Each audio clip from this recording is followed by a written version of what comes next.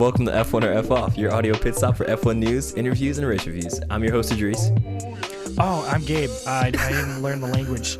I didn't learn a new language. I didn't learn how to say. Damn it! I said I was gonna do it. You can say, "Je m'appelle Gabe." That's Je French. m'appelle Gabe. And I am le I'm lit there.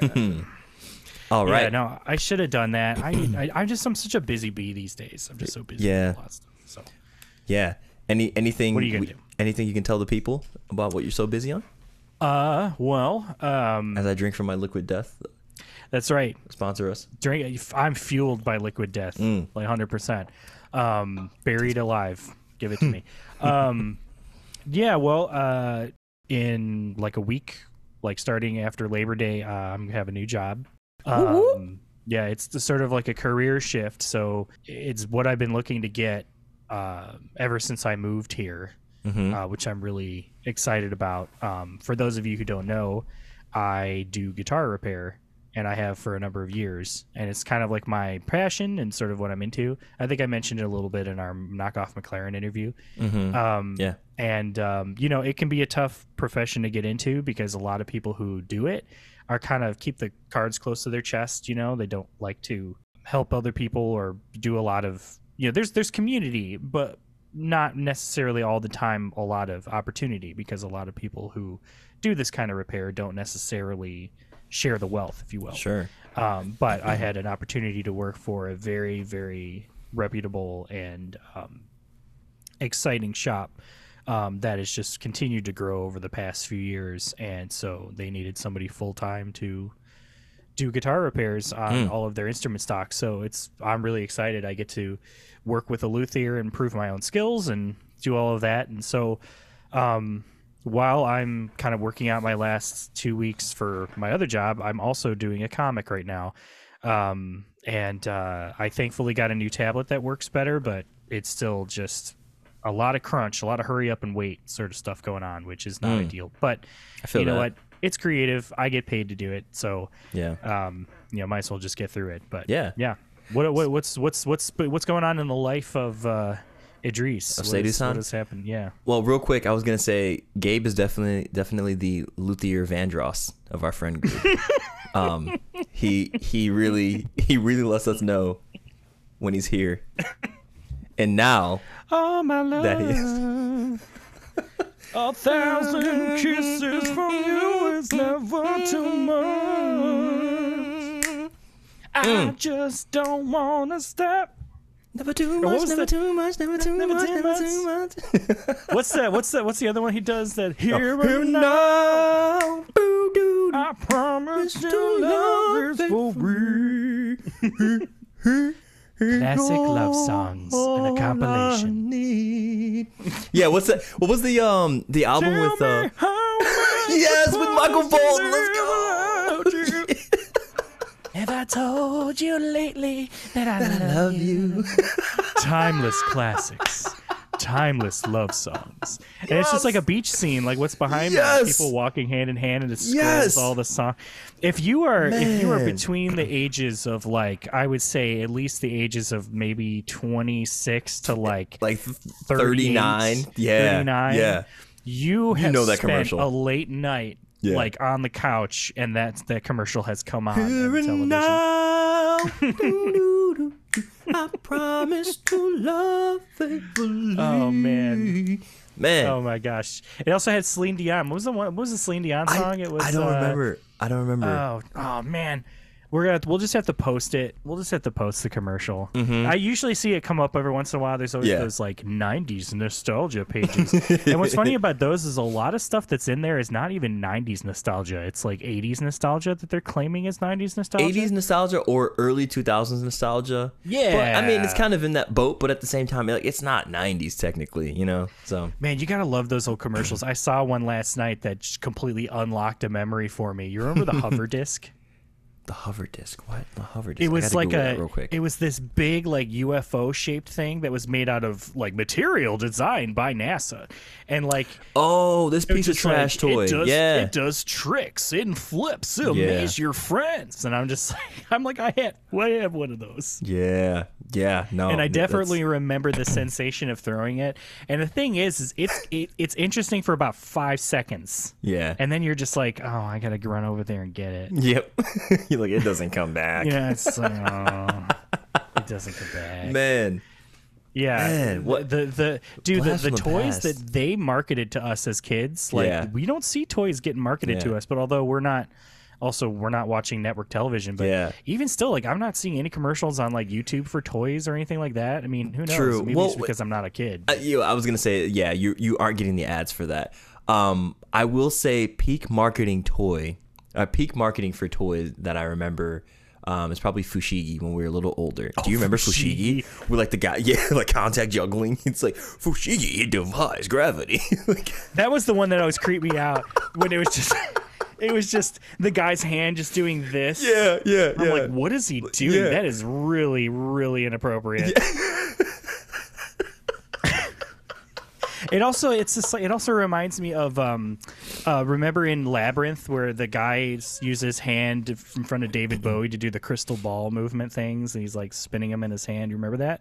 I haven't this seen is the all movie. Mystic Orb training. Of course. Yeah. So, you just all you're missing is a Fushigi. Wait a minute. Did you say you haven't seen Labyrinth? I haven't seen Labyrinth. No. Dude. I know. I've heard a lot about it. There's just so much media to consume. Do yourself a favor, man. If you guys have not seen it, please 100% do. I've been watching stuff with Lauren recently. We watched both Batman and Batman Returns, so Batman 89 and Batman Returns. Classic. Classic movies. Classic got movies. That feel. Absolutely.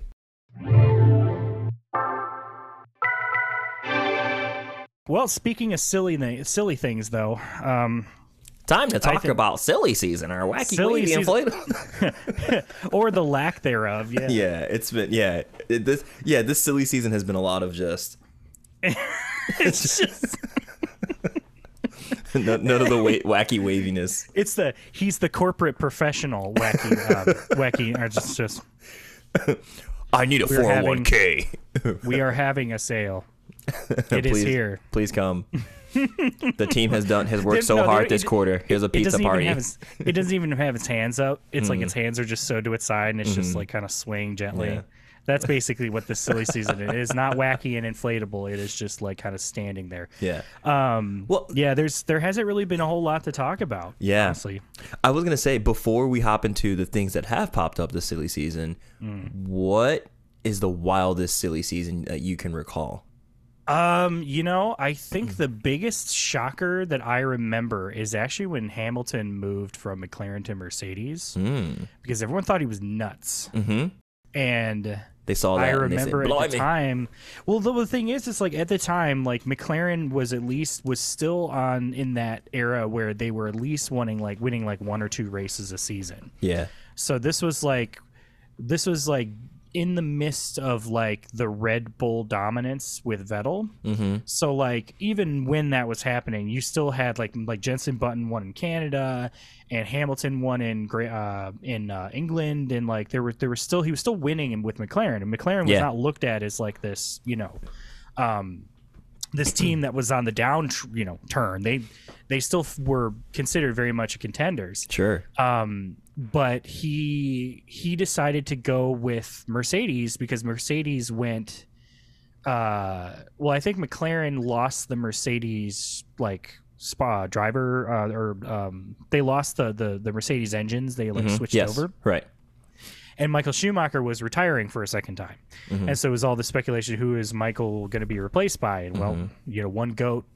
One goat with another goat. And I remember at the time thinking, from a branding perspective and from a strategic perspective, I'm like, I respected this, like, because I'm just like, it just feels right. At the time, it felt right. Yeah. And then history proved that was that will probably go down as being one of the smartest Oh, absolutely. driver moves in Absolutely. F1 history. Maybe right behind, Michael Schumacher going to Ferrari, even though that didn't really happen.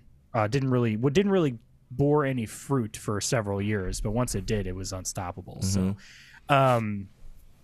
but yeah, that's really the only one I can think of that really sticks out in my brain. I mean, the weird thing is a lot of the big driver shakeups that were really controversial didn't happen during silly season. They happened like mid season, like Kvyat getting kicked out and Max, or Max stepping in, Max being replacing Jean-Eric Verne, and then being just dropped right in after Kvyat. Yeah. And I remember Vettel leaving for Ferrari was kind of controversial too, but like it was sort of romanticized because Schumacher was his hero, and so he had this idea of like trying to bring Ferrari back to its winning ways, which is like Ferrari bungled that one. So I don't know.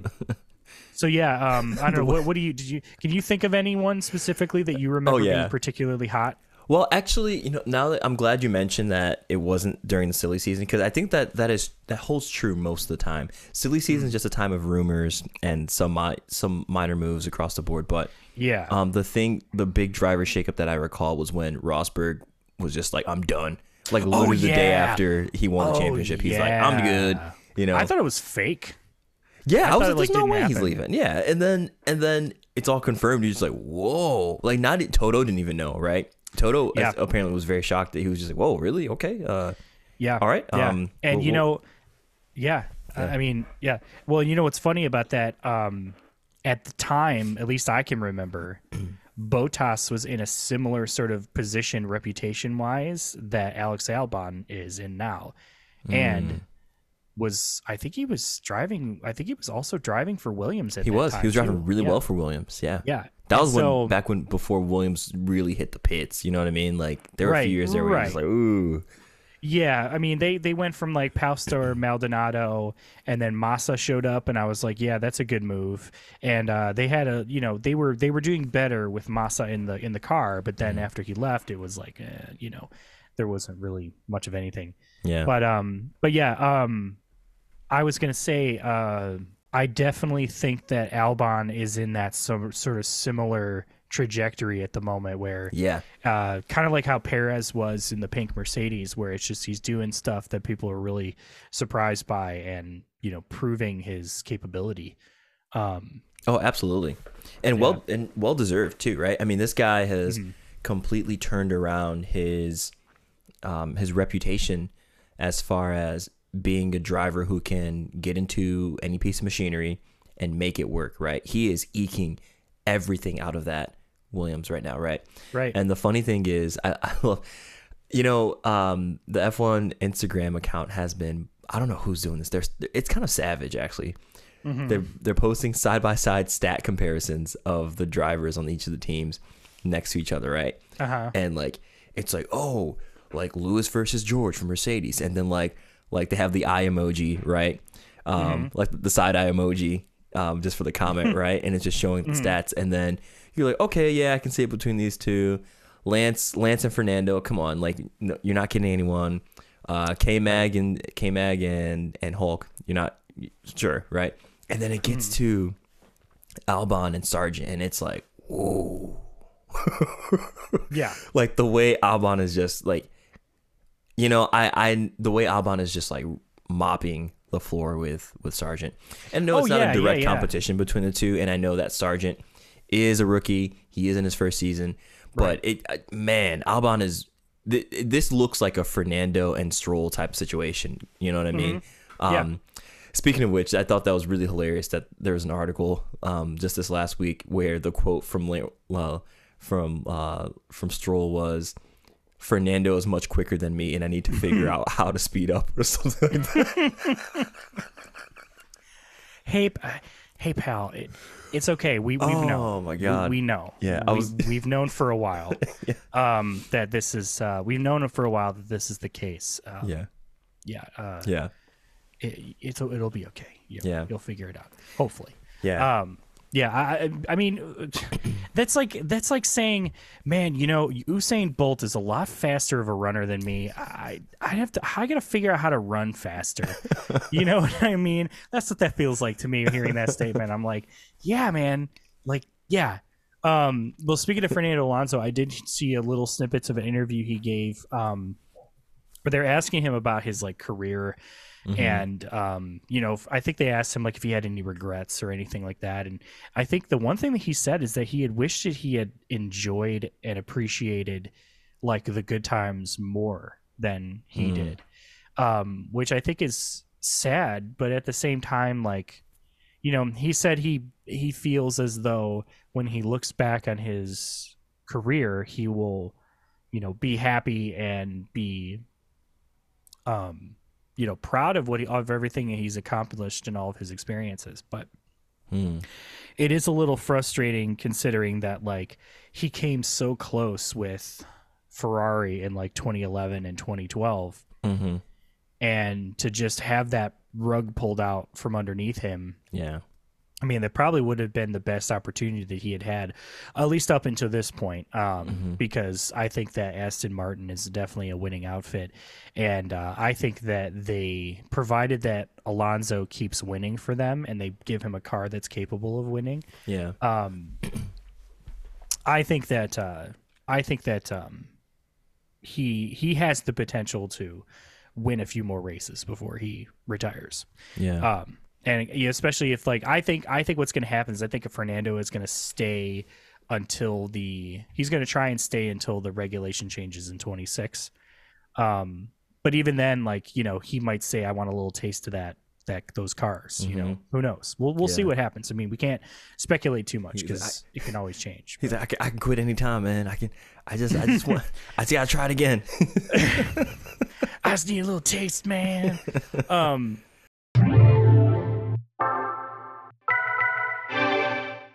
But anyway, switching back to Albon, yeah, I guess he's just, I guess a lot of, was to say everybody except for McLaren has at least one seat potentially open as of right now, which is weird just to think about because like I can't imagine McLaren dropping George or Hamilton. Yeah.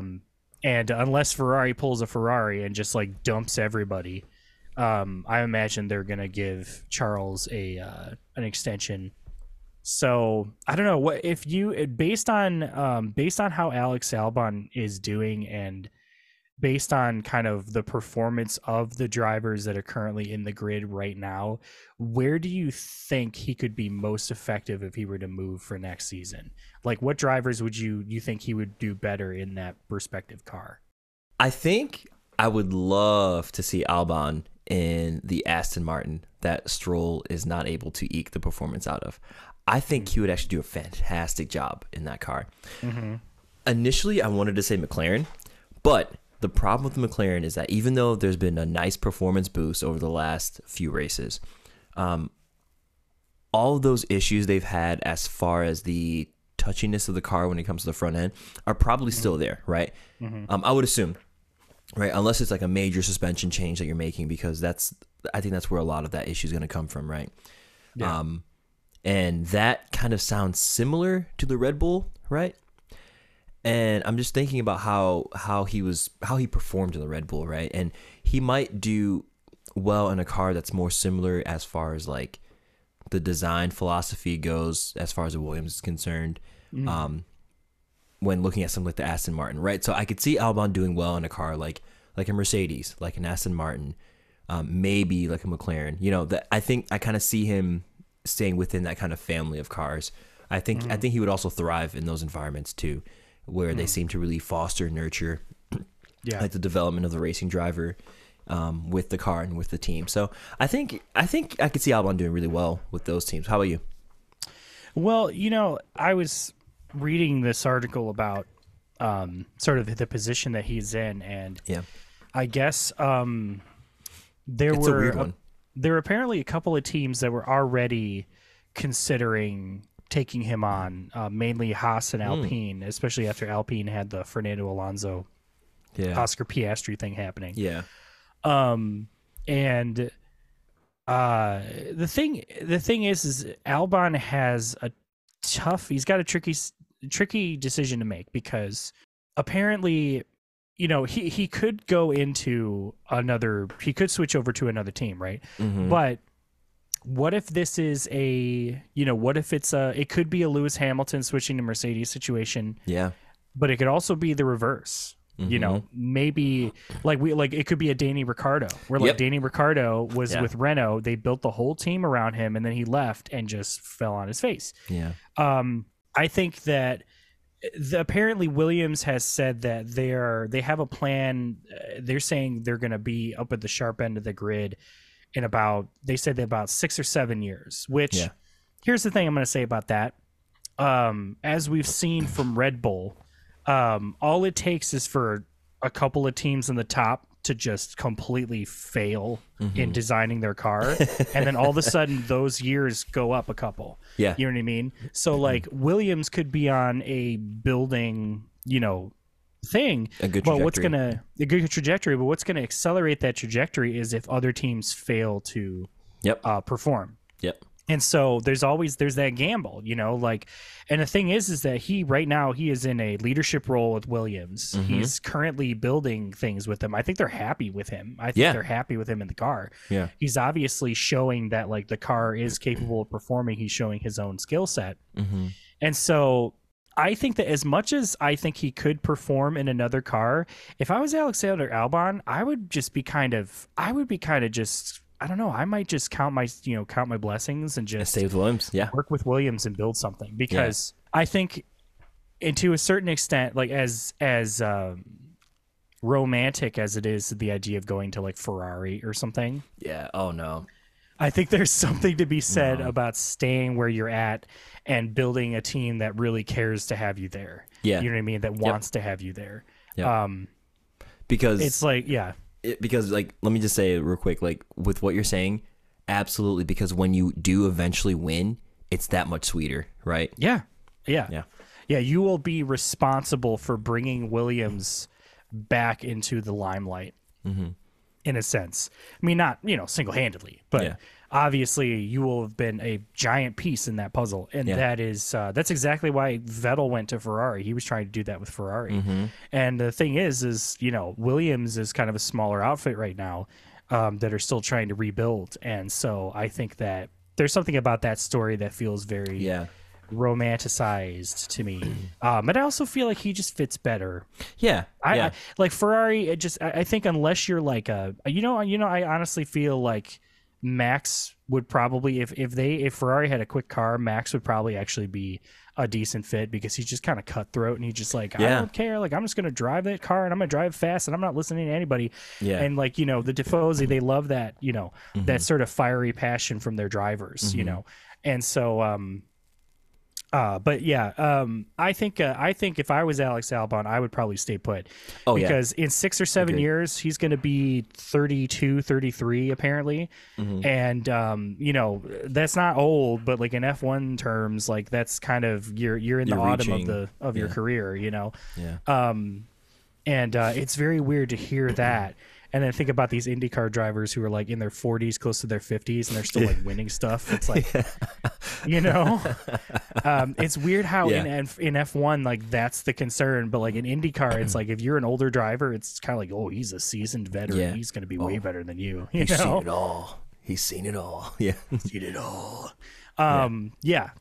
Well, I mean, I don't know. Like, if you were in Albon's position, what would you do? Like, would you do the same? Oh, 100%. I would stay at Williams. Like, this is a team that wants you. This is a team that has treated you really well. And this is a team that has, I think, really good management and leadership in James Vowles. Vowles. Sorry, I believe it's pronounced Vowles. Vowels. Yeah, Vowles. Yeah. Hooked on phonics. Hooked on phonics works for me. Yeah, so he's in a good spot being there. I don't think he needs to go to any other team. Again, I did mention Aston Martin, but Aston Martin might be a pressure cooker if he ends up, if he were to take Lance's seat. You know what I mean? If Lance's seat ever becomes available, But I think he's on a good team. Williams, great. Yeah. Viva la Williams. Viva la Williams. Speaking of Max, I think we should talk about some of the interviews that he's given, and sort of like kind of his standpoint right now. He apparently in an interview was hinting at the idea of retiring sooner than what his contract is up for. He basically said, and I quote, "I don't see myself spending 3 years in the midfield. I'd rather stay home or do something else. But again, I don't see that happening." And that's a reference to Red Bull basically not delivering a race winning car after 2026. Hey, he can do what he's going to do. I mean, Max has already won 2 championships. That's more than lots of drivers. It's like one of those exclusive clubs. Once you're in the like 2 and 3 club, like you're like a, it's like legendary. Yeah. But yeah, I mean, it's like we talked to Elizabeth a little bit about, is he going to do NASCAR trucks? Like, he's going to stay home. But like, do you feel like a part of this is just his personality, or do you think that he's afraid of not being fast again?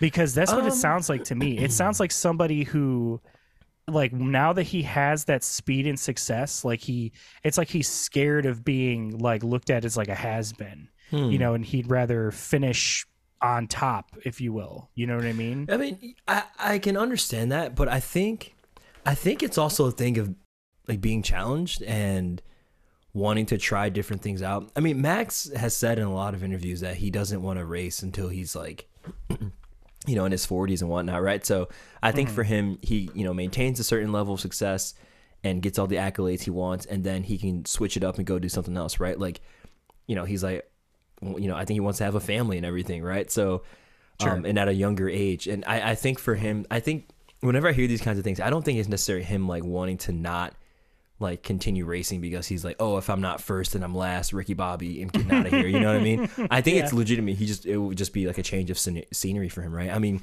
you got to think about this guy.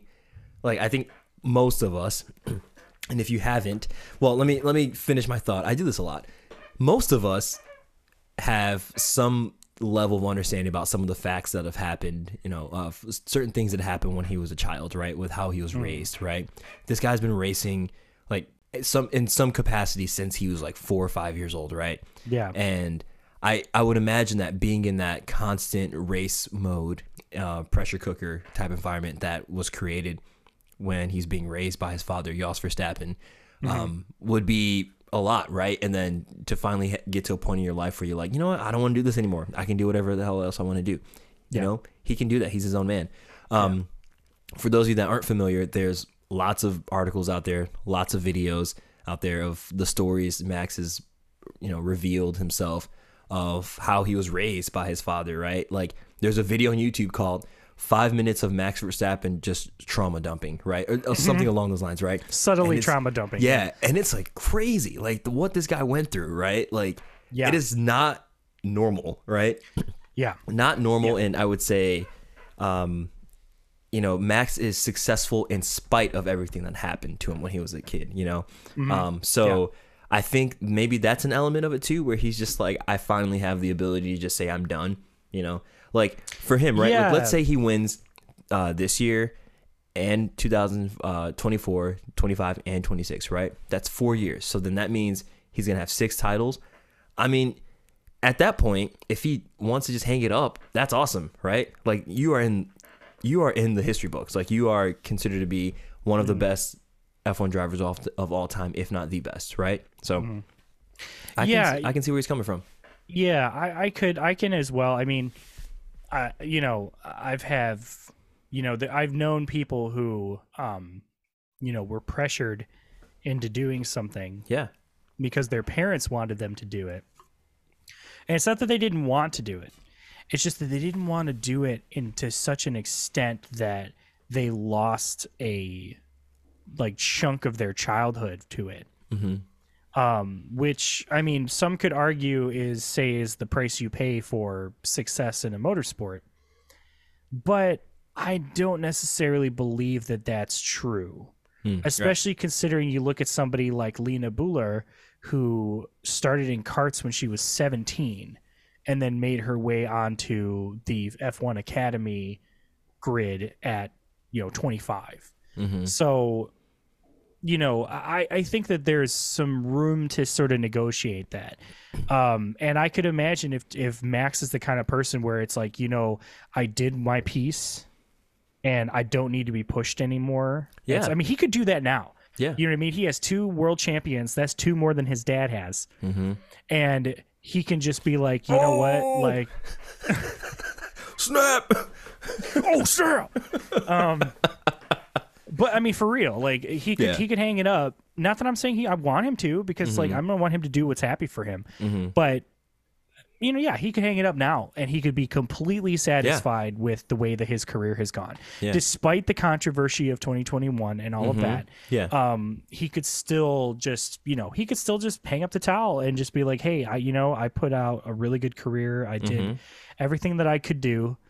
And I'm happy with that. I mean, that's exactly what Rosberg did. Speaking of Rosberg, yeah, I mean, he had a family.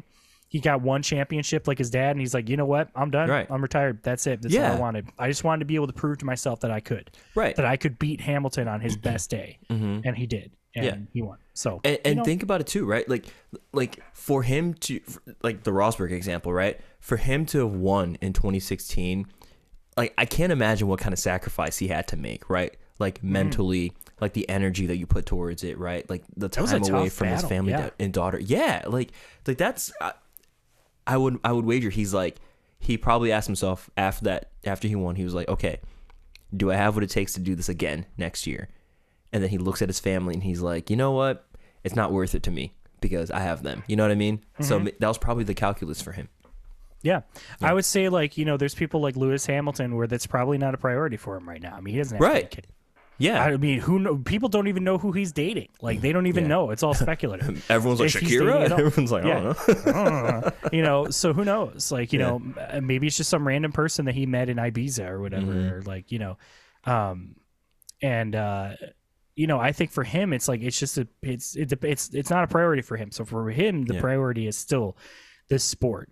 And then I know that like after the sport, we kind of know like Hamilton is going to be still active in motorsport generally. I can imagine him continuing to running his Extreme E team and do things like that. And sort of, I can imagine him and Vettel partnering as like a group of, like making like a company to try and, push for inclusivity, diversity, and, environmental consciousness in motorsport. And that would be wonderful. And those are the 2 best guys I could imagine doing it. Yeah, absolutely. Who knows what Max will decide, but we at least know that he's not going to be deciding it for at least another like 2 or 3 years. So, it could be the Max show continuing forward. Yes. Time will tell. But real quick, I got to say too, since we're talking about Red Bull, I love how we assume that it will be the Max show, and we're probably not wrong in saying that, because you know what's wild about this season so far is the fact that this is really the Max show, right? Yeah. Everyone thought it would be about like Red Bull, like, Checo versus 1, Max. 2, yeah. But like, what blows me away is that Max and Sergio are driving the exact same car, right? Maybe their setup balances are different. Sure, whatever. Maybe Checo's just like, oh, give me the same thing as Max. I don't know. Yeah.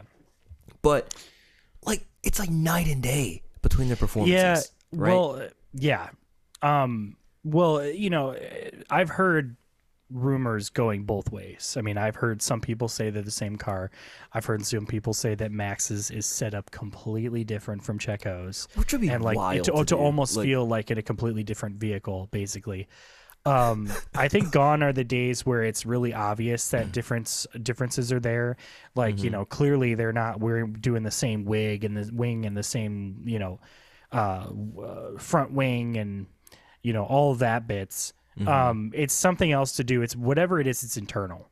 But here's the other thing. I think that Sergio is also affected mentally. What? Oh, I was going to say, is this a hot fajita moment?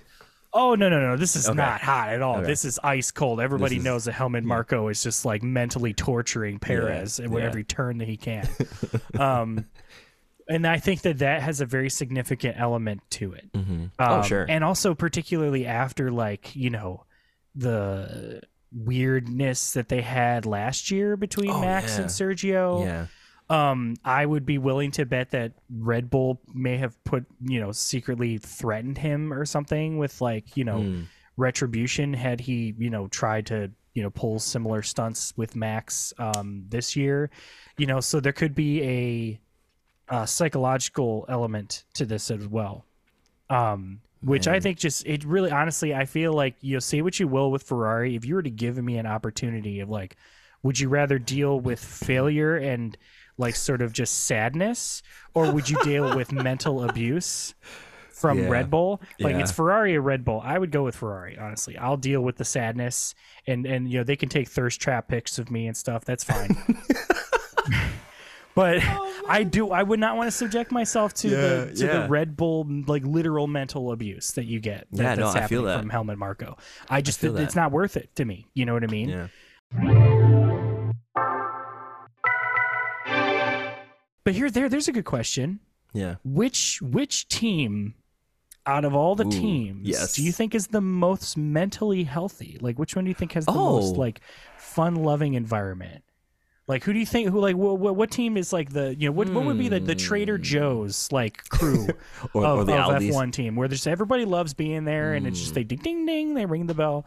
That is a good question. We'll have to make a poll for the viewers or listeners. If you had asked me a few years ago, I would have told you Force India before they became Racing Point. There was one season even during their administration period and stuff where they were forced into administration. No, well, that's a good point. I was gonna say, man, I don't know about you, but I just remember there being some wild stuff going on. I mean, their leader was being he might have been throwing parties, but he was getting arrested for tax fraud. That's true. That's true. Vijay Mallya, right? Vijay Mallya, yeah. Okay, actually, I take that back. I rescind my previous answer. Okay. And I will submit a new answer of, I think I want to say Mercedes back in the day, of a few years ago. It just seemed real, it's big mega corpo, but they seem to respect your time off and it's 5:01. Hey, sorry, we can't call Hans. It's his day off. It's his daughter's birthday party, but as soon as 8 a.m. comes around, Well, and the same with Lewis being there and being making this an environment that's more inclusive to people and things of that nature. I would say right now in the current grid, I would actually say Sauber, Alfa Romeo. Because and you know why? It's not because they're doing anything that's particularly fun and happy and blah blah blah. They're just kind of in a quiet zone. They're just kind of there. They're doing their thing. Nobody's talking about Alfa Romeo. Nobody's saying, "Oh, I mean, this sounds terrible," but I forget that Zhou Guanyu's on the grid half the time because literally they don't talk about him. They don't talk about the guy. Yeah. He's sort of on the social media, not as much as Bottas is. He was just in Colorado for a bike race, dressed up as the Duff Man from Simpsons with beers in his a fake muscle suit. I'm that guy the camera is glued to him. I mean, more his buns than anything else. But yes. But I mean, if you've got Valtteri Bottas buns, you're gonna want people glued to him. If we're being honest here, I saw there was a post where just I think it was Motorsport or F1.com or something. It was just don't worry, they said something don't worry, it's just the rear this time or something. And I'm just are people really concerned that they're only seeing the rear end? I mean, I know there's people out there, they want to see the whole thing. So the whole thing, know what I mean? They want to see the whole thing. Dun, dun, dun, dun, dun. They want to see it all. Because do you remember that song? She had me singing Toya Toya Toya Toya Toya Toya. God. Oh, let us not relive those times. But anyway, I think that just for the sake of the fact that they're just kind of there and they're not making a lot of noise and they're just trying to do the job, I feel like that seemed like a pretty laid back, because if you have success, it's yay, but if you don't, it's oh, it's okay, it's just Alpha. So And you know who doesn't have the most chill environment right now? It's got to be Haas, right? They're concerned, they're concerned about hygiene all the time, but also like they are constantly like under watch with the whole Haas automation issue going on right now, right? Because at the start of the Russian-Ukraine war, I think it was alleged that Haas was shipping over or was producing. I think their machines were being used by someone who was producing parts that would go over to Russia, right? And that is, you can't do that during wartime, right? Like that no. So I don't, from what I understand, Haas did not actually sell those machines, to like, I think to the offending party after the conflict had started. I think it was a prior issue. And so I think they're just going through like a, checking the books kind of process right now, but still that's got to be very stressful to be going through that, right? I mean, like, dude, yeah, their sponsor was Uralkali. Like, I'm sure they were just like, oh yeah, we'll sell our automated things to your Russian friends. It's cool. Like, they hadn't. Yeah. I mean, it would be like I mean, I'm not going to speculate, but I would say like if it was prior to that, like I could imagine like if Haas is like, a relationship with, a company that's got like a guy in a company that's got close ties with like Putin, if they're going to take that road, they might not. They're like, well, at that time, like, it's Russia, but like, it's not the greatest, but like, at least they're not in a war. And then all of a sudden the next day they read the papers and like, oh, damn it. You know what I mean? Like, I at least give Haas credit for backing out of that sponsorship, like immediately without question, and then firing Nikita Mazepin, which is, I mean, honestly, good riddance. But yeah, that's I would say Haas is definitely in a weird place right now because they're definitely trying to do some marketing healing. I wouldn't be surprised if they made Nico Hulkenberg bleach his hair blonde, because like the minute the Barbie fever died down, he just went right back to not having it. I don't think he's got it anymore. I think he's back to brown. Which is also weird too, because it's like, dude, you had all these comments about driving a pink car and stuff like that, and like pink being a problem for you. Like, I don't get your deal. And then they do like, now they have the Chipotle sponsorship and stuff like that. And it's like, I think they're trying to make they're trying to heal up a little bit. And I have heard in the news recently that, speaking of Alfa Romeo, they're apparently going to might be partnering Haas in 26. Which would be an interesting pairing. So was this as far as just like title sponsor? Or what? Or is this like a? This won't be a team merger, right? I mean, because no, Sauber's still gonna be Sauber because it's Alfa Romeo Sauber, but Sauber owns the Alfa Romeo team and like the rights, right? Alfa Romeo is just the current title sponsor of and Sauber. in 26 they're going to be Audi. It's going to be Audi Sauber. Yeah, so then Alfa Romeo would be going with Haas. I mean, honestly.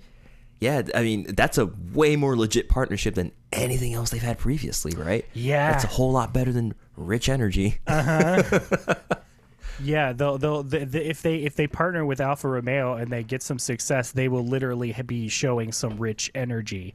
Yeah. If we're being honest. Yeah. But yeah, I think it's, from a romanticized part of me, I like the idea of still having Alfa Romeo on the grid. I like seeing all these old teams come back, or old names return to the grid. It wouldn't be super American though, Alfa Romeo Haas. No, but I mean, Alfa Romeo is it's definitely a lifestyle. It's definitely like a kind of they're sort of like a lifestyle brand-ish. It's like they're kind of like Ferrari adjacent to, even though Ferrari owns Alfa Romeo at this point, but the Alfa Romeo is like sort of like a it's sort of like you have your standard Modelo Especial, and then you have like the Modelo Especial Noir or something, you know what I mean? Where it's just like slightly classier. It's like, that's why like Ferrari races in like red, like Ferrari racing red, and Alfa Romeo is like dark, dark red. It's like a dark maroon red. It's like, there's a little bit more classy, in that sense. It's kind of like a Di Serono versus a Di Serono rocks. Di Serono. I'm going to show you how to make Di Serono on the rocks. First, the glass, then the rocks, then Di Serono. Di Serono on the rocks.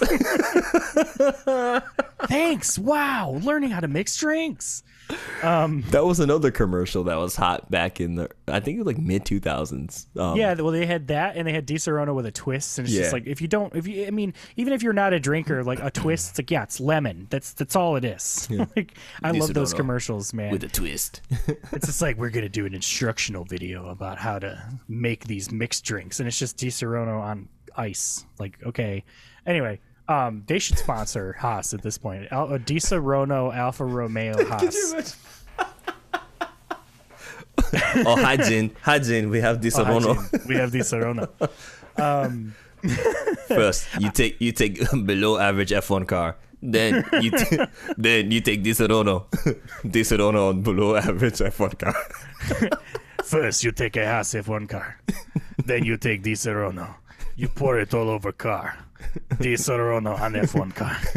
Then you light it on fire. Look, it's going faster. The driver has to escape fire. Yeah, well, who knows if that partnership is actually going to work out, but I agree with you. We'll see. Is definitely a way more legitimate sponsorship for Haas than well, I mean, Chipotle's pretty legit, but Chipotle's they're legit. Not a title. They're not a title sponsor. Yeah. So that's the big thing.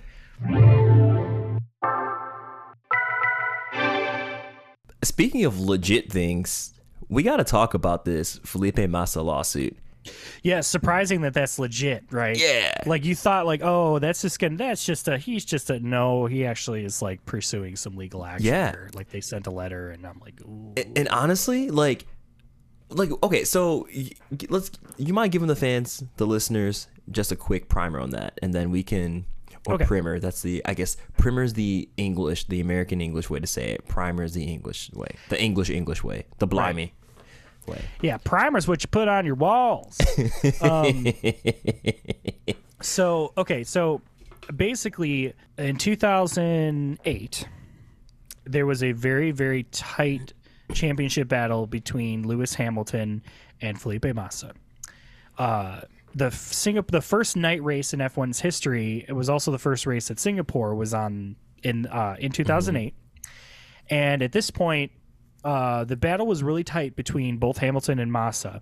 But in the midst of all of that, Renault had taken Fernando Alonso back, and he was driving with Nelson Piquet Jr., who was the second driver.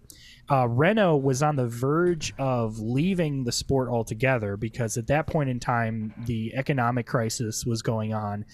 And so they didn't have any money, and it was just looked as too much of an expense. They didn't want to do it. But they had suggested that if Renault was managing to get a race win that season, then they would try sticking around. So essentially, Fabio, or what was it? What was the principal's name? Flavio Briatore. Briatore. Him and I think was it Pat? No, not Pat Simmons. There were two bigwigs in Renault. Including the team principal, who essentially suggested in like internal meetings that if they were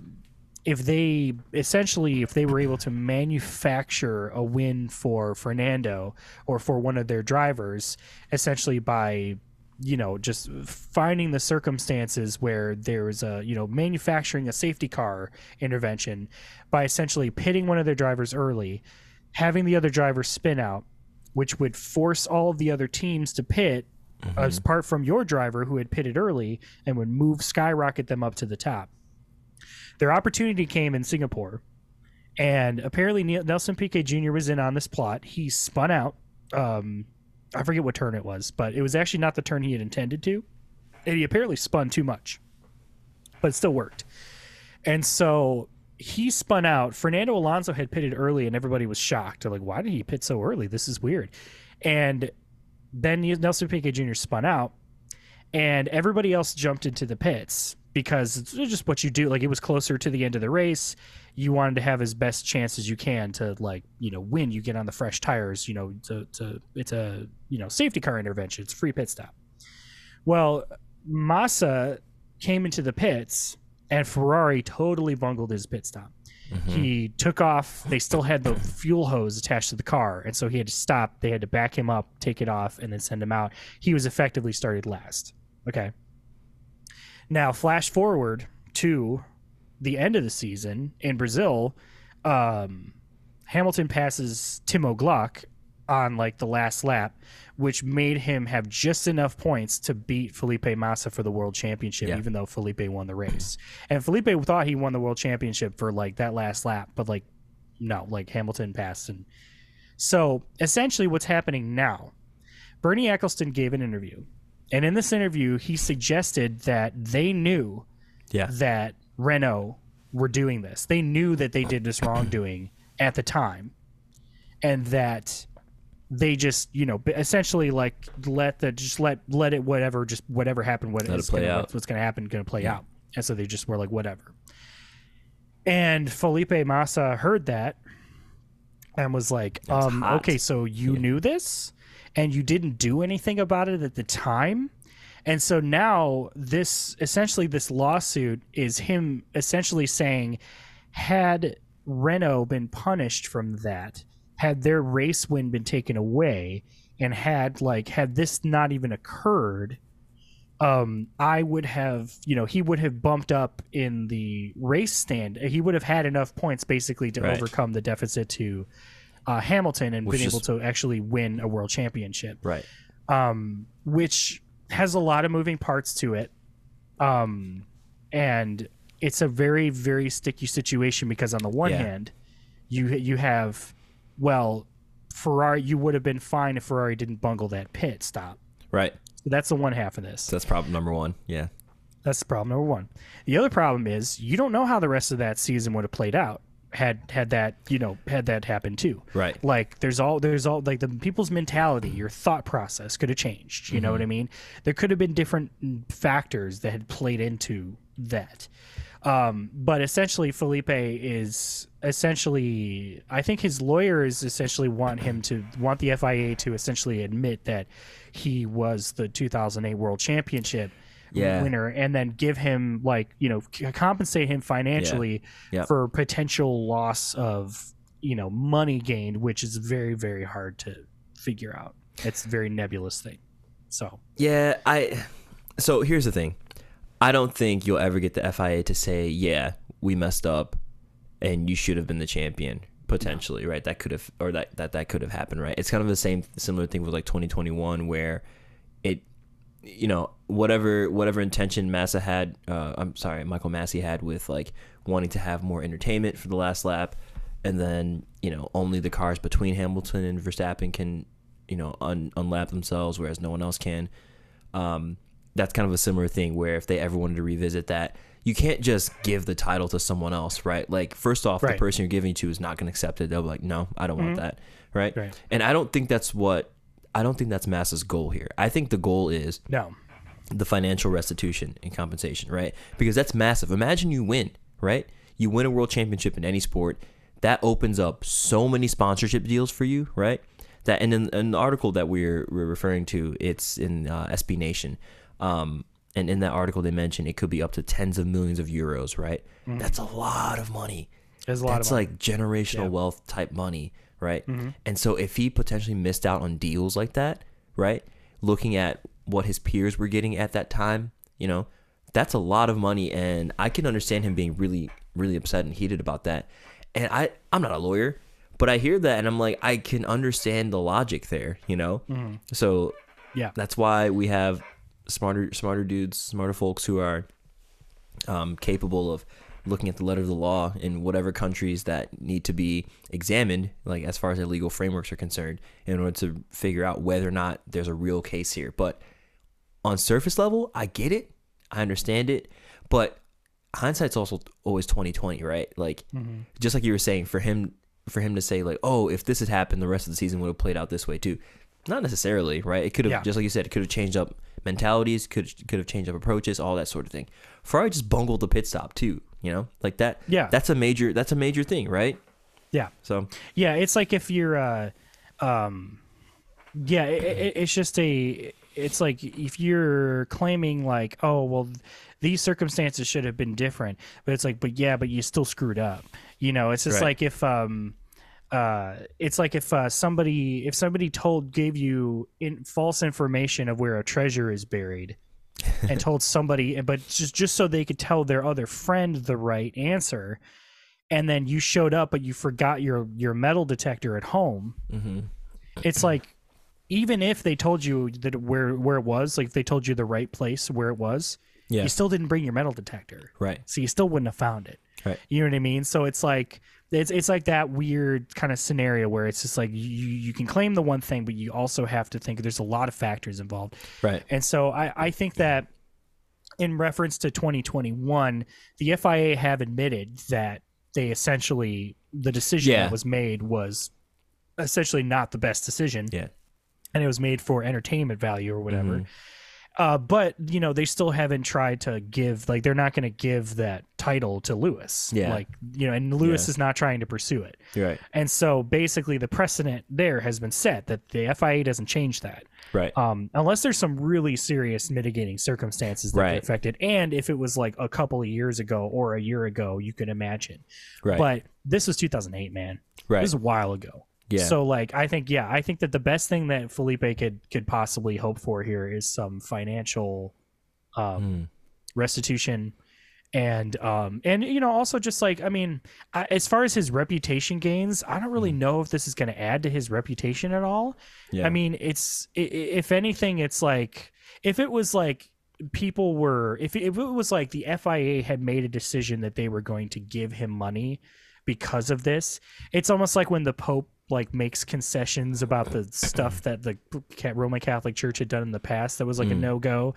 It's like if it's freely given, then you're like, oh, okay, like that's, you know, and maybe people would be like, oh yeah, like Massa, like he was like, you know, oh, like he was taken from him, and like, you know, it's you know, he did, you know, people would rally behind him a little bit more. But the fact that he's pursuing this himself, it's a little like, oh, okay, yeah, sure, but like, you know, I don't know. I mean, it's a little wishy-washy. I feel the man though. You know, like go get your money. I mean, sure, yeah, go get your money. Yeah, but like as far as his reputation, like I don't think it's going to make him a more loved figure from history. No, you know I what don't. I mean? Yeah. So.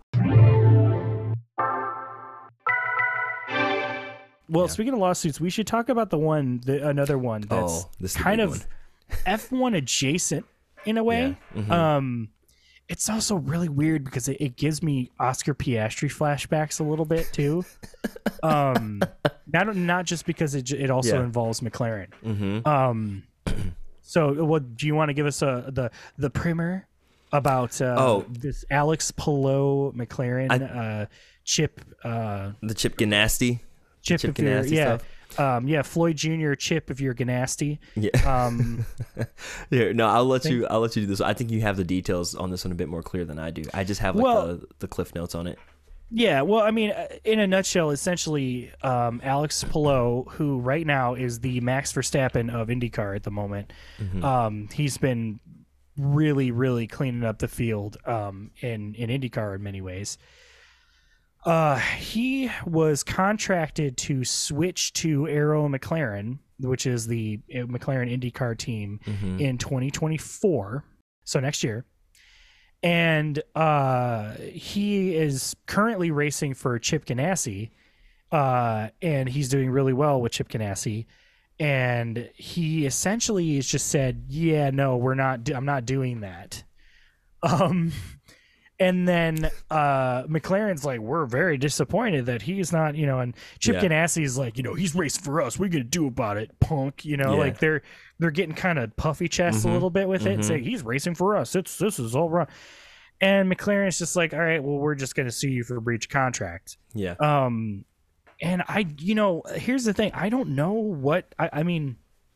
From Alex Palou's perspective, I can understand if you're winning with Chip Ganassi and they you know, they're setting you up for success in that way. You're gonna want to stay with that team. So I get it, but also like if McLaren has you under contract and you're just like, yeah, I don't want to do that now. I mean, I don't know a lot about racing contracts, but like I know like this isn't this isn't like it used to be in the 60s where you're just like hopping around to whoever wants to pay you to drive for that day. Yeah. You know what I mean? Like, it's like contracts and racing contracts are a little bit more complex than that.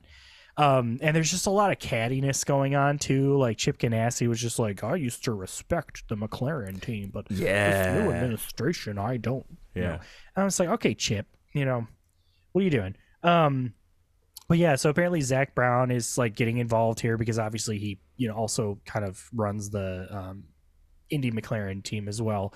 And there's this, thought that, he was going to be the guy that jumps into McLaren and replaces Lando Norris when Lando Norris says no or, moves on to something else.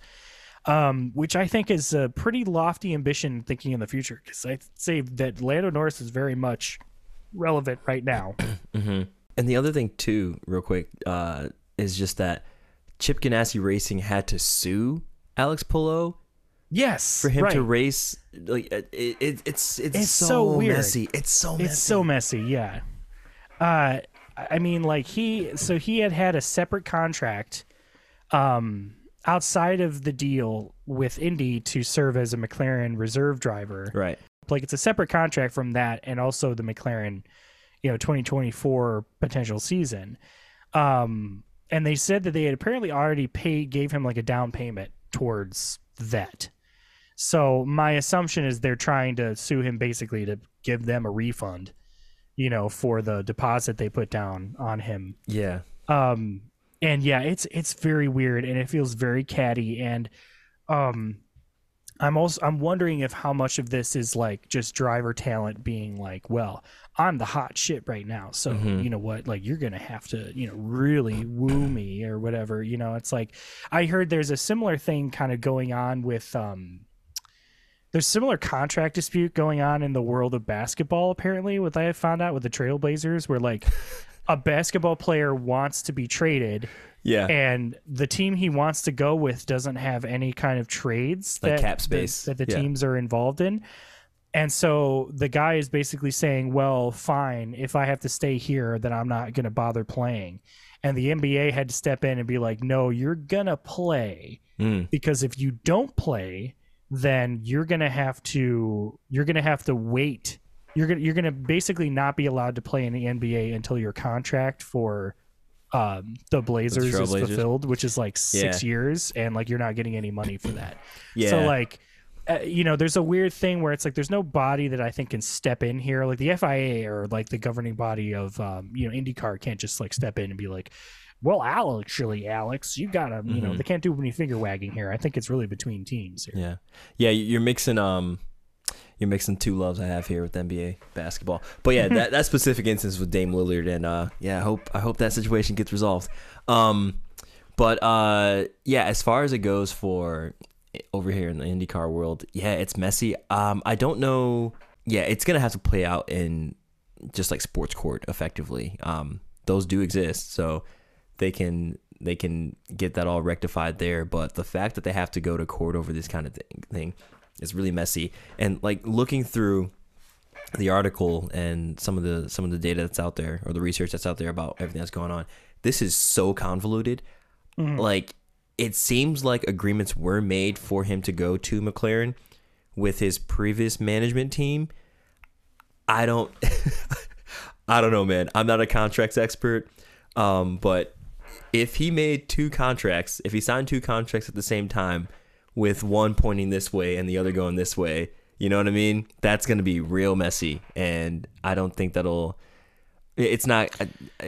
figure it out, right? They're going to make some kind of restitution, whether it's like financial or maybe Palou actually does end up driving for McLaren or something. But yeah, I think at this point, that's just not going to work. Yeah. I think at this point, that is not, I mean, it's just too awkward of a situation. It's kind of like if you wanted to sit at a certain table and then somebody took your seat and you were just like, oh, this is my seat, and they're just like, oh, I took it already. It's just like, well, yeah, but I really wanted it. It's like, all right, fine, you can have it. And it's just like, no, I don't want it now. Like now it's everybody around me. I already made a fuss and like everybody's mad at me. It's gonna be really awkward. It's just sort of like that. It's just this really I can't imagine him going back to. I think the smartest thing for Alex Palou, just stay with Chip Ganassi, and then just file the just settle the lawsuit out of court. Just pay him whatever. And do you think this will affect his reputation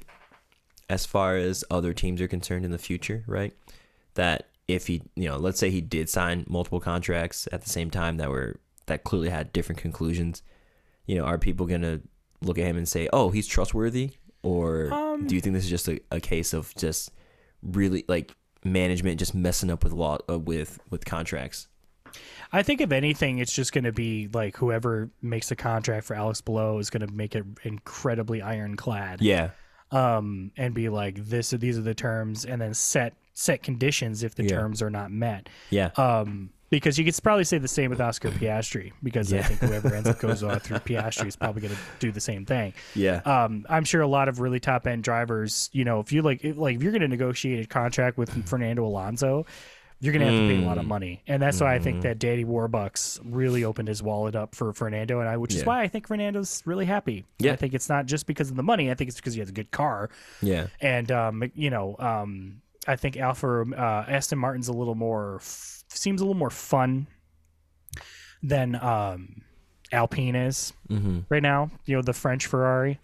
But yeah, we'll see how this plays out. I think there's a lot of bad blood, but I think that McLaren under Zach Brown is just they're a little litigious. You know what I mean? Like they're just they're just ready to. They're just like people in Florida. They're just ready to sue in a drop of a hat. No tea, no shade to people in Florida, but but even if you live in Florida, the people I'm talking about. You think Sargent's gonna sue Williams for his race results this season so far? I mean, maybe if he's got if he has like a super Karen aunt or something like that, that's just like, we're gonna sue.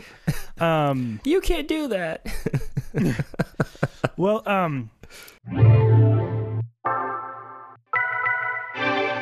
anyway, kind of moving on, if I may. Apart from stuff that's maybe a little kind of weird and lawsuit related, there's a couple of things I do want to talk to you about that I've heard recently, and they're directly related to Formula One's future. One of them was David Crofty, who you will know as the lights out and away we go guy. Yes, the commentator, along with Martin Brundle. Martin Blunder Brundle. He had an interview with Sky Sports where he talked about, they were asking him about the state of F1 currently, and one of the he said some stuff that are really interesting, and I kind of have conflicting feelings because I agree and then I don't necessarily agree in the same time. One of the things that he was saying is that he doesn't believe that the FIA should be in charge of making the regulations and the rules, which I can sort of understand that, because at the one hand, I feel like F1 could benefit from opening up the regulations a little bit. Sure. I think that in some ways it's getting kind of stifled, because not only is it like, I think that once the cost cap has really started to be put into effect, I think opening up the regulations a little bit, I think would be healthy. You know what I mean?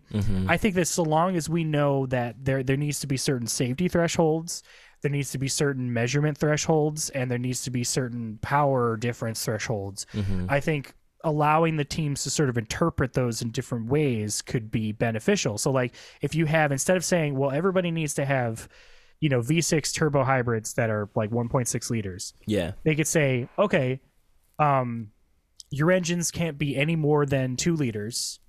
And you need to have this amount of, it has to have 0 emission output, and it can only be within a certain amount of horsepower. Then it's up to the teams, depending on how they want to deliver that power, whether they want to make a bigger engine and use lighter parts, or if they want to use, a smaller engine that's a little lighter, but sure, maybe has more bulkier bits, things like that, where it's like you have that structure sort of there still, but then it's kind of more or less left to interpretation. I think could create interesting results, because you kind of had that back in the 80s, right? Sure, with sure. V12s and turbo V8s or whatever, or turbo V6s. So I think that could benefit. But the other thing that he said, and this is where I do agree, and I want to get your thought on this, because we've talked about the sprint race quite a few times, right? He said that he believes that the sprint race, he likes the sprint race, but he says he doesn't believe that it should be towards world championship points. And at first when I heard him say that, I'm like, well, then what's it for? But then he said this other thing that I actually do agree with, and I think this is actually really good. He said the sprint race should be its own sort of like thing, because I guess in cricket there's like a main series and then like an offshoot thing that like people do, the players will opt out of if they want to. And so the idea is you have your main Grand Prix and then you have your sprint races, but the sprint races are optional for particular drivers and for teams. And so he had suggested this in the sense of, what if you put your reserve drivers in the sprint race so that they had their own little, championship or their own little thing, to where they're not just sitting there doing nothing. They get like actual experience. Yes. The only thing that I could see being a problem with that is that it would cost extra money, because you're not going to put them in a car for the Sunday race, because what if they crash it and then all of a sudden that compromises the Sunday race? So they would have to field basically a third car if they're going to do that. Right. So there is some risk involved, but I do like the idea of the reserve drivers getting a chance to race it out, because you could see Jamie Chadwick on a sprint race weekend racing in Williams, and that would be awesome. You know what I mean? Yeah. What do you think of that? Yeah. I like the idea. You could also see Antonio Giovinazzi back on the grid for a little bit, right? I think he's reserve driver for Ferrari this season. Is he now? Is he this season? I thought, or maybe it might have been last season. I might be blurring together. I get it. I see where he's coming from. I think he was also saying in the article too that he doesn't like the points counting towards the championship, right? And that it should just kind of be its own thing. Yeah. And there just needs to be something different about the sprint races, right? We've talked about this previously. While it's good that there was an attempt at spicing things up, right, from the FIA, as far as introducing sprint races, but they're not working. Like I don't know, they're not really working. I don't think they're not doing the thing that they're supposed to do. So change it up again. Let's do something different. And I think doing something like this, where you kind of separate it out, allow the reserve drivers more time, which I think is always a great thing to do, is fantastic. The feasibility of it, that's the problem, right? It would definitely cost more money, I think. Yeah. But I like the idea of the reserve drivers getting a chance to get out there and race. Because, but also, hey, if you think of it this way, though, when the reserve drivers go out in a practice session, they're still kind of putting the car at risk. They could still potentially crash it.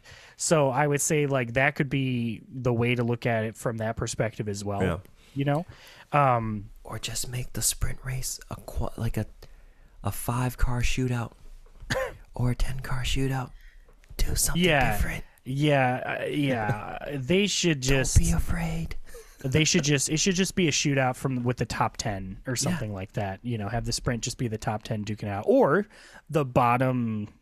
The bottom half, have the bottom half do sprint race and just let the top 10 wait till Sunday or something like that, And no DRS. Just we should talk about that. Yeah. We should talk about that. They've suggested banning DRS for they're suggesting banning it for the race, I think. So I heard two things. Okay, all right. I've heard two things. Either banning it for the race, so that you use it for qualifying, but in the race people just have to use whatever they're doing, or reversing the rule for DRS usage, where instead of you having to be instead of it being that you have to be within a second of somebody and then you could use the DRS, flipping it to where if you are within a second of somebody you cannot use DRS. I don't know. I don't know. I don't know about that. You know what I mean? Because I think that would still require them having to. I think there's a little problem there, because if you're just slightly behind somebody, you're not within a second, then you get DRS and you can use it. Unless if you within 1 second, then it shuts off. I feel like you're more or less just going to prevent people from actually passing each other on track. Yeah, instead of, overtaking. and you're just going to bunch the field a little closer, maybe. Yeah. I just think it should be on a time limit. I've said that before. That's what Yeah. I think. Yeah, time limit I think is the best way to do it. I was just mainly saying that just to be a stickler because I like just change it up. Just change up the rules. What's wrong with like changing it up for the rest of the season? Yeah. No one will really care. It's not going to affect things majorly, you know. Yeah, I think we talked about this in the episode with Elizabeth, right? Like the FIA is just so afraid to make big changes, you know. Yeah. Just change it up. Yeah. People will probably love you for it. Yeah, no, I think, and I think that, it's more or less the problem that McLaren's having with cars not being able to pass each other. Period. I think is just like the DRS is not helping it. It's also not having it is also not going to solve the problem because the cars can't pass each other because nobody's taking enough of a risk. There's not enough variables in the place. It's like everything it's different. It's like weird, like spec racing has that thing where it's like everybody's kind of on an even playing field. So it's just down to the driver. But then like, if you also have it in Formula One stages where it's like the top teams are just so much faster than everybody else, but they're also not fast enough to pass each other. So everybody's just kind of a stalemate. Yeah. Like in either way. So it's weird. It's weird. Yeah. But yeah. The cost cap seems that's a whole nother conversation. Right. I guess just to wrap things up a little bit. I don't know what the rest of your August looks like, Idris, but I am very excited to be going to the Portland Indy Grand Prix. Yes. And So excited for you. I have a little bit of news for you too, and this is going to be fun. I'm really excited about this. So Lauren has been making friendship bracelets for the Jonas Brother concert. Okay. It's apparently a thing that they do. It's like a thing amongst the Jonas Brother fandom. And she has all these beads. And she's like, you know what? We should. Well, for one thing, she made us some F1 or F off bracelets. Oh, So, okay. Yeah, I left mine at her place, but I know where it is, so it's safe. But she made a few of those, and we'll certainly be making more for. I'll definitely make sure that I will make more if she does not make more. But she had this great idea. Yeah. Of making friendship bracelets for the IndyCar drivers. Oh, Because we're gonna be at the Paddock Pass, and just give it to them. Just put their name, their last name, their number, and then the color of the beads is like the color of their livery for their cars. That's cool. That's so And cool. I asked Elizabeth, I'm just like, which driver do you think would accept a friendship bracelet? And she gave me a list. She confirmed my thought was Pato O'Ward seems like a person who would Absolutely. He definitely seems like he take a would. friendship bracelet. We made one for Jamie Chadwick too, so hopefully Nice. we'll be able to see her and give her a friendship bracelet. Yeah. But she made them for everybody. She did a Scott Dixon one. She did a Will Power one. Yeah. And I guess the idea is that like they're so used to giving things to fans and like things of that nature that's always fun when they receive stuff too. Yeah. Like, and I think it's simple enough, just a little friendship bracelet. Yeah, can be fun yeah. and, cute or whatever. Also, And a little fun little memento. yeah. So I'm super stoked for that. I'm totally Yeah. into it. That is so cool. But yeah, I also want to say, and I did not know this. I thought when I bought a Paddock Pass, I'm like, well, that's it. That's the cream of the crop. I got like, the best thing possible. No, it's not. There's a thing called a pit pass, which lets you walk the track and like be in the pit lane. And I'm like, I was making it. Close. It's like a super VIP exclusive. Like they only put it out like a year ahead of time, and like only a certain amount of people are allowed to like actually get a chance to buy it. Which apparently I will be eligible for next year because I bought the pit pass this year. Gotcha. Pass this year. Gotcha. Okay. But I was making jokes with Lauren because she has the pit passes with her and her dad. Yeah. And so I'm just like, yep, have fun having breakfast with Will Power. That's cool. Like I'll just be in the side in a trash can. Just being a pleb. Just getting dunked on. But yeah, I'm really excited for it. I'm going to take a lot of pictures. They already posted the poster and t-shirt for the race, which looks really awesome. It has Multnomah Falls in the background. I'm absolutely love it. So I'm super excited for all of that. Dude, that's going to be so cool. Yeah. I remember back in California, I went to the Long Beach IndyCar race. I think 2 times I went. Really awesome event. Loved being there. So I know you'll have a good time because PIR seems like a really, really fun track. Yeah, it is super fun. At some point, you're gonna have to be able to try and get a trip up here. Oh yeah, absolutely. You know, we'll have a place for you to crash, and we'll be able to go because it's super fun track. It's a very scrappy track. I love it. Yeah. Yeah. Is there any other news you wanted to talk about? Any kind of things coming up you want to mention? No, I think that's pretty much it. The only other thing I want to bring up is that I still think it's hilarious that apparently Ferrari reached out to Lewis. Like, like I could see Lewis just being like, you know the gif of the meme of the little girl who's just like looking like, and she's got like her teeth just that's like nice. But she's like, oh yeah, that one. Oh yeah, yeah. Yeah. Or just Mariah Carey just going, I don't know her. yeah, I don't. You know. Yeah. 100%. Very awkward. Yeah. You know, and like they tried to apparently poach Alex Albon, and I'm just gonna Don't, Alex, don't do it. Alex, don't do it. This Don't is do your it. conscience speaking. Don't do it, man. Williams is a historical racing outfit. You can bring them back to winning ways. I mean, Ferrari is as well, but Ferrari at this point is one of those Amazon lifestyle brands, you know, that you buy those earbuds, just lifestyle, diet. What are some of the other words they use there? It's always like lifestyle is always the one, and then exercise, fitness. Yeah, clean life. Yeah, live, clean love, life. Yeah, laugh. Vacation life. In that order. Breathe air, waterfall. Yeah.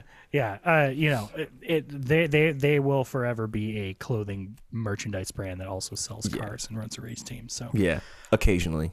Yeah, they occasionally run one. They occasionally do. Yeah, when they can, you know, when they feel like it. It's their drivers who really run that team. Well, the drivers can't criticize the car though. Yeah. That's the caveat. All right. Well, everybody, thanks for listening to F1 or F Off. You can find us anywhere you listen to podcasts. If you want to hit us up, you can find us on Instagram, TikTok, YouTube, and Twitter, X, whatever, Threads, and wherever else you listen to F1 or F Off. And I want to clarify, too, when we say hit us up, we mean send us a message and say hello. Just in case that's just in case that's like stopped any of you and you're just what do they mean? What does he mean? Oh my God! Why would I hit him? Oh. I don't want to hit these guys. I wish I could send them a message. They didn't give me the go ahead clear for that one. Let's just put a pin in that one. We'll just put a pin in that one until they give me permission. Don't want to be rude. Anyway, you can email us. You can email us if you'd like to. At F1 or F Off podcast, all one word, at gmail.com. Please give us a 5-star review or a 4-star review. Honestly, I'll take a 4-star. That's fine. If you got 3.5 is cool too. You know, 3.5. Yeah, 3.5 is fine. Yeah. If you're giving us a 3, it'd be like, you know, we'd ask, like, why not the extra star? You know, why just 3? Yeah. Same with 2. Can I just say that if you give somebody a 2-star review, you might as well just give them a 1-star review. Honestly, this is something I talk about frequently. What's the 2nd star really doing? When it comes to like 5-star reviews, real talk. First off, review us 5 stars. But in general, in life, for everything else, right? If you get a 3-star, that's good, right? Like, in my opinion, if I look at a restaurant and it's a 3-star out of 5, that means average. That means they're fine, right? 4 means excellent. 5 means it's one of the best experiences of my life. 2 means it's passable. 1 is just do not go. That's what it should be. 1 is you will see more of the bathroom than the actual dining area. Because my thing is like, what's the point of the granularity if you don't ever use it? You know what I mean? Well, at that point, you might as well make it a 3-star. Well, here's the thing. I have definitely dated people in the past that refuse to go to a restaurant that's not 5-star. And like, so for them, a 4-star review is like, nope, absolutely not. And I'm like, 4-star? That's an 80%. That's an 8 out of 10. That's what I'm saying. You know what I mean? But I mean, but also like, it's like when you do those things, it's like, do you agree or strongly agree? And I'm like, why are you giving me the strongly agree answer? Agree? Like, what are you going to think? Like, if I just say, well, I just agree, but I'm not like passionate strongly about agree would be like, oh, yeah. That's what strongly agree would be, you know? You just start sweating and shaking. Oh, man, I love Chipotle so much. I agree so much.